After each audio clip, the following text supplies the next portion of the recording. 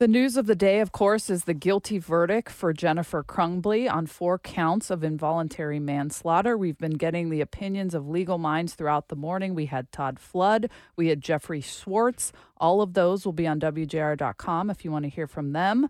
Let's bring in Ekow Yankah, Associate Dean for Faculty and Research and the Thomas M. Cooley Professor of Law at the University of Michigan.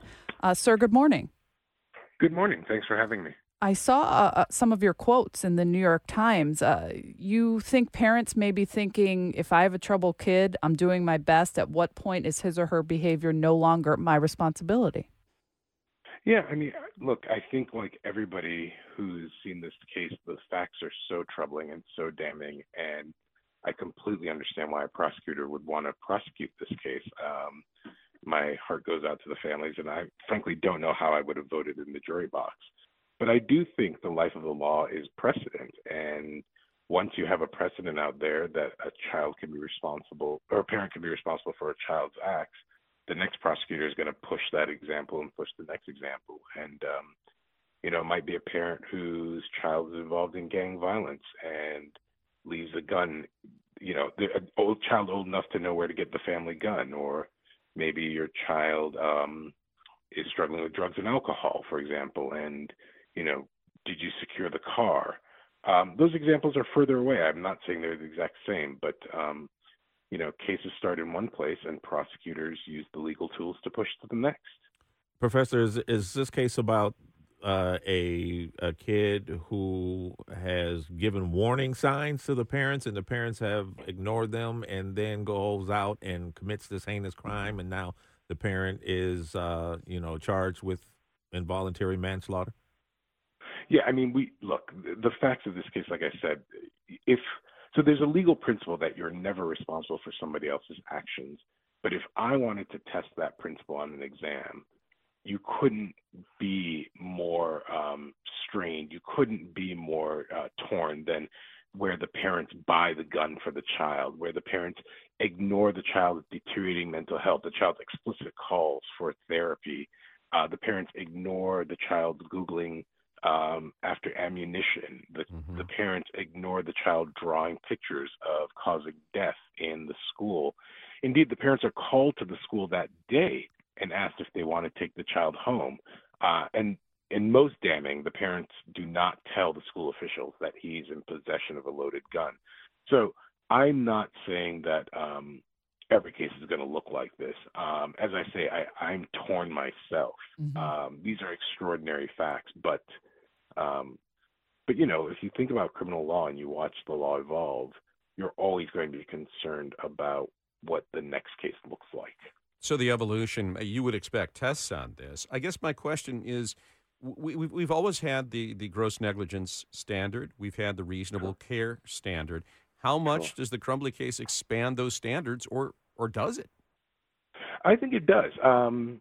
It's one thing to be held grossly negligent for a child's injury. The classic case would be, for example, a parent who leaves a loaded gun around and the child injures themselves, right? And of course, if the one place where you can be responsible for someone else's actions is if they are legally irresponsible. So if I leave a loaded gun around and my 4-year-old shoots you, well, I'm responsible because a 4-year-old is not, an actor in the legal world, right? They're really almost a baby. The other rarer, more exotic case would be I leave a gun around and then an insane person shoots you, right? Again, they're not legally responsible. How about a lighter with a toddler that is obsessed with fire? Exactly. But the reason this case is extraordinary is because, keep in mind, she's not being held negligent for something somebody kind of, so to speak, accidentally did, or somebody with no agency did. She's not even being held responsible for leaving, say, a lighter around and somebody burns themselves. She's being held responsible for somebody, a young adult, to be clear, and I think looming in the background, his mental health difficulties matter, but somebody who's old enough to take purposeful action. And she's being held for the people he killed, right? So that is legally a really significant step forward, that she's not just responsible, for example, for child neglect, but for involuntary manslaughter. Professor, how does this affect James Crumbley, her husband's trial that comes up next month? Does this help or hurt his case when he goes on trial next month? I mean, look, so every case has a different jury, and in that sense is different, but nobody outside of the parents who've lost children and had injured children, nobody's got to be more devastated by this ruling than James Crumbley. It's, the facts are as close as can be. If you're his legal team, this is obviously a devastating blow.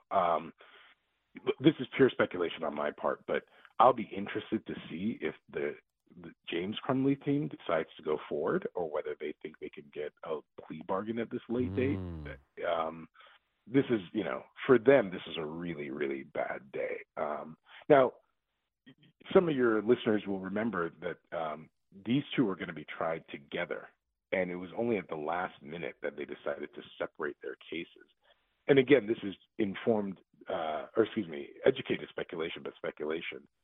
Surely they decided somewhere along the line that each of them thought the other had facts that were more damning individually than together, right? So you heard her argue he was the one who bought the gun. He was in charge of locking it up. And I presume that his legal strategy will have some of the same. But and maybe they think now that she's been convicted, it's easier to, what lawyers call, blame the empty chair. But this was a bad day for his legal team. Just about a minute left, but I read an article that this could further prosecutors accepting plea bargains and getting more pleas instead of getting to court and this being public like this Crumbley trial.